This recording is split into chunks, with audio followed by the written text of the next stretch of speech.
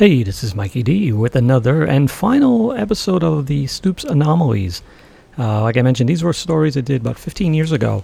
Completely improv, just made it up as I went.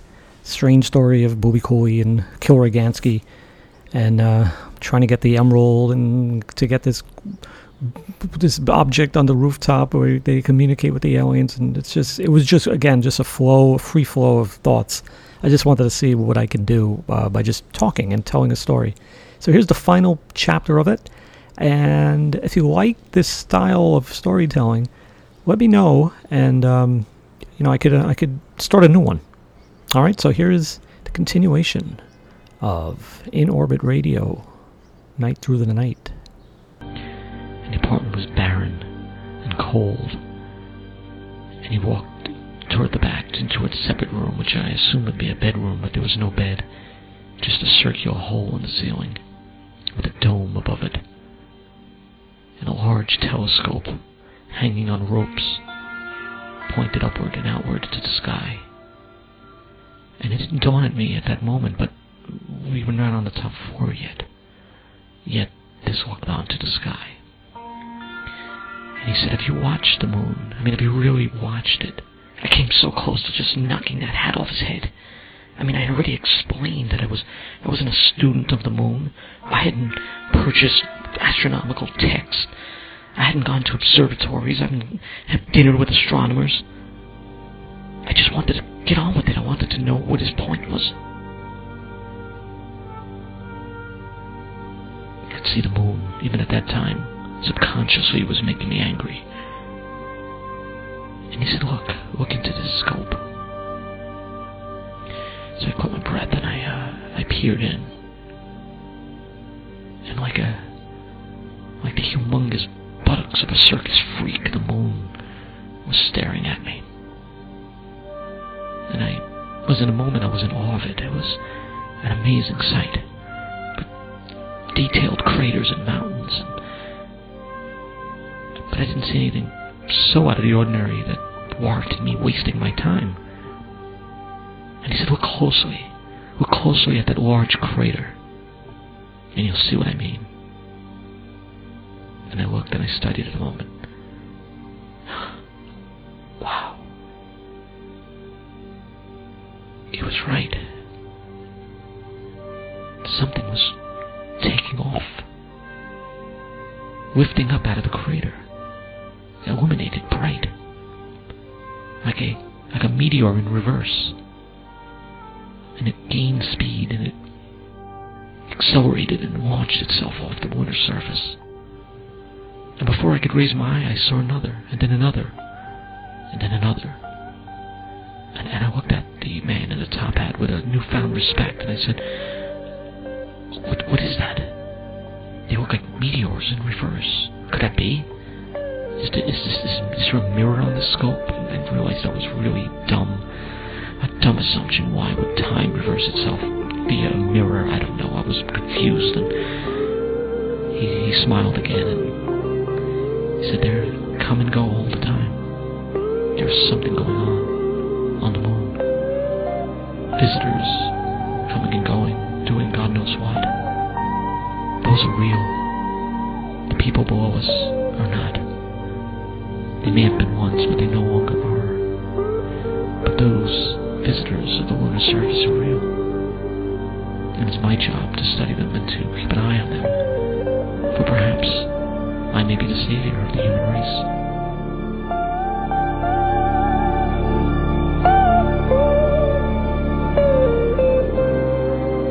My mind was spinning. There were just so many questions racing through it. Strangely and oddly, the only one that kept bubbling to the surface was, what do you mean everyone in this building is unreal? And he smiled with his little Mona Lisa smirk and said, I never said they were unreal. I said they were not real. They were real, just as this all was real.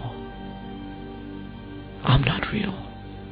What lies above me is not real. But what we're seeing, what I've shown you, what you will see, is real. I didn't know what to say. I looked at him and I said, okay, thank you for showing me this. This was interesting. I need to go up. And he said, you can't go up. The apartment above is off limits to real and unreal. And I said, well, I'm not going to the apartment. I'm going to the roof. And he said, okay. And I rushed out. I felt this strange sense of urgency. And Booby was right at my heels, and we jogged up the staircase, and I noticed immediately something peculiar about the door of the top floor apartment. It was shiny, but it was also blurred.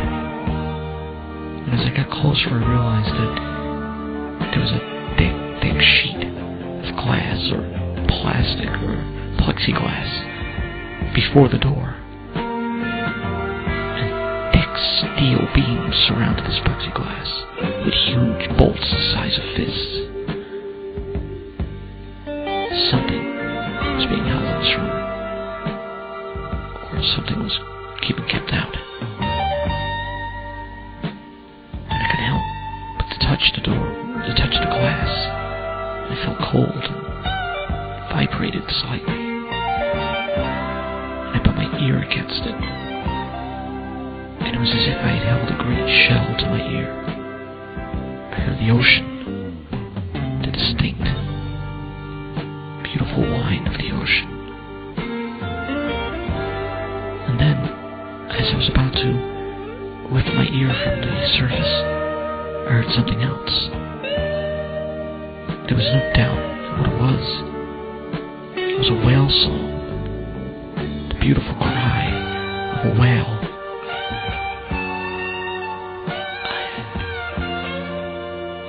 Could it be? I've never been in this building. I don't know if I've ever noticed it from the outside before, although I passed it thousands of times. Could a whale have been resident? Could it have been sealed, the entire top floor apartment?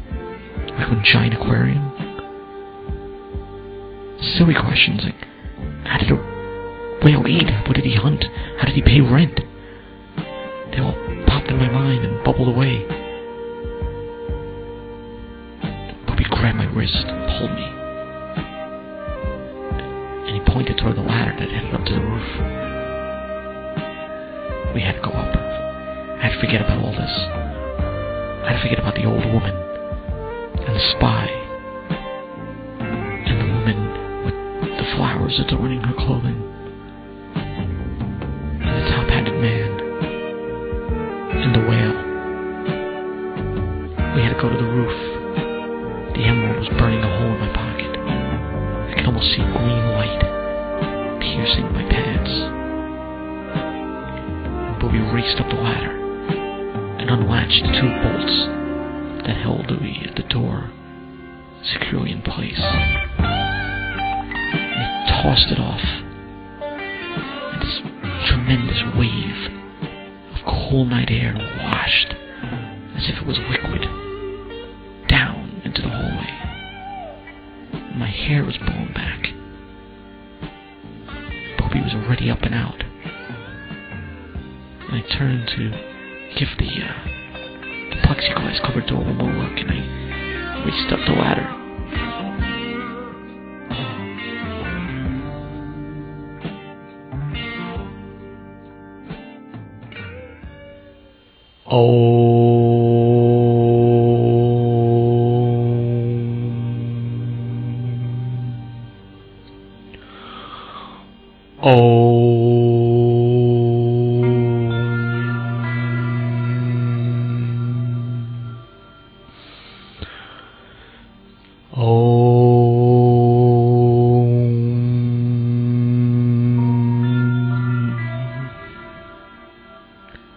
Just taking a dinner break here, meditating on a nice eclectic meal of some pasta with white truffle sauce and a pan-seared blackened Alaskan salmon with a raspberry and cilantro coulis. And for dessert, a lovely creme brulee whose surface was made perfectly crisp by a flame of a butane torch. All accented perfectly with a bottle of Northern Rhone Bordeaux. I don't know who says that you can't drink red wine with fish, but it goes beautifully with salmon. Anyway, this is my imagination. But that moon out there, that moon is like sprinkling bird poop on my meal. It's interfering with my thoughts. And I remember when I stepped out onto the roof, the moon was there watching me. I could see Booby bathed in this blue moonlight, racing to his roof and unlatching the wooden fence that he had built around his phallic intergalactic studio. And I stood there a moment, almost paralyzed in the moonlight. You know, I had the emerald. I held the power. And I was filled with this sudden calm, this sudden sense of confidence. So I sauntered across the rooftop onto Booby's roof, entered this wooden gate, and entered into this mystical sanctuary. When I stepped inside and looked around, and it reminded me of the interior of some giant animatronic statue. All the inner workings, all the secret mechanisms were here. It was a mess, a tangle of wires and pipes. It seemed impossible that anyone could have put this together or made any sense of it. But I could tell by this wide-eyed gaze of Booby that he knew what it all meant. He knew how it worked. And I took the emerald from my pocket but held it in a clenched fist. I felt like Bilbo Baggins trying to hand over the ring to Gandalf. I didn't want to do it, but I knew I had to. And Booby put his hand out, like the master of a home, demanding the keys from a servant. And I handed him the emerald. And he smiled and turned and placed the emerald in a small slot, about eye level, before him. And suddenly the room filled with the brightest, the most intense green light I have ever seen. And for a moment I was blinded. I thought forever I would see the world through these green-colored lenses. And when it cleared finally, which seemed like an hour, Booby was gone. Booby was gone. I'm getting a bit closer to the moon now. I think I may end this right now. I have to ponder this. Still trying to figure out where Booby wound up. I think it has something to do with that damn moon. Anyway, I'm still a little hungry. I think I'm gonna have a second dessert.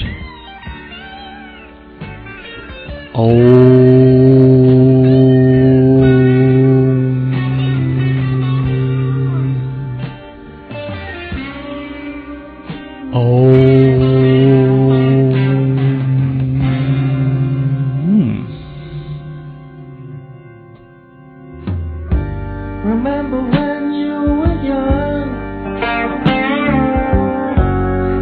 you shone like the sun. Shine on, get crazy now. Now there's a look in your eyes, like black holes. In Orbit Radio, Night Through the Night was created, written, produced, and performed by Michael DeSerto. You can go to MilkyWayMarmalade.com if you would like to contact him, curse at him, and the Macleods. That's your choice. So that's it. That's the tale. It could have gone on, I guess, but that was it. Like I said, that was done almost, I could think, in 2 sessions. I recorded that, and not a lot of editing, and the recording quality was not very good. And I just used a couple pieces of music, Pink Floyd and Led Zeppelin. But I was really into, at the time, Joe Frank, who was an amazing storyteller, radio storyteller. Told very surreal, very funny, dark, moody, but funny stories. So at the time, I was really listening to a lot of him, and he definitely inspired this story. Anyway, so hope you guys continue to listen to Stoops of Atlantis. Obviously, that's my number one priority. And I'm also involved with another podcast with my friend Russ called Stoned Alchemy, which is stories, also fictionalized stories, but also chat about various topics from UFOs to Hollywood to psychedelics, all kinds of things. So you may want to check that out as well. So we'll keep the Stoops of Atlantis going. The anomalies are complete, and we'll see what the future holds. Thank you for listening. Please stay in touch, and if you want, I really would appreciate it if you can just rate me on the app. A star rating is very, very important. It's very hard to get people to do this for some reason, but it's really easy. You just go, you'll see 5 stars. Just click as many stars as you want. But the more people that do that, the better it is for the podcast. And if you want to write a review, that's even better. Thank you very much, and we will be in touch again soon. Thank you.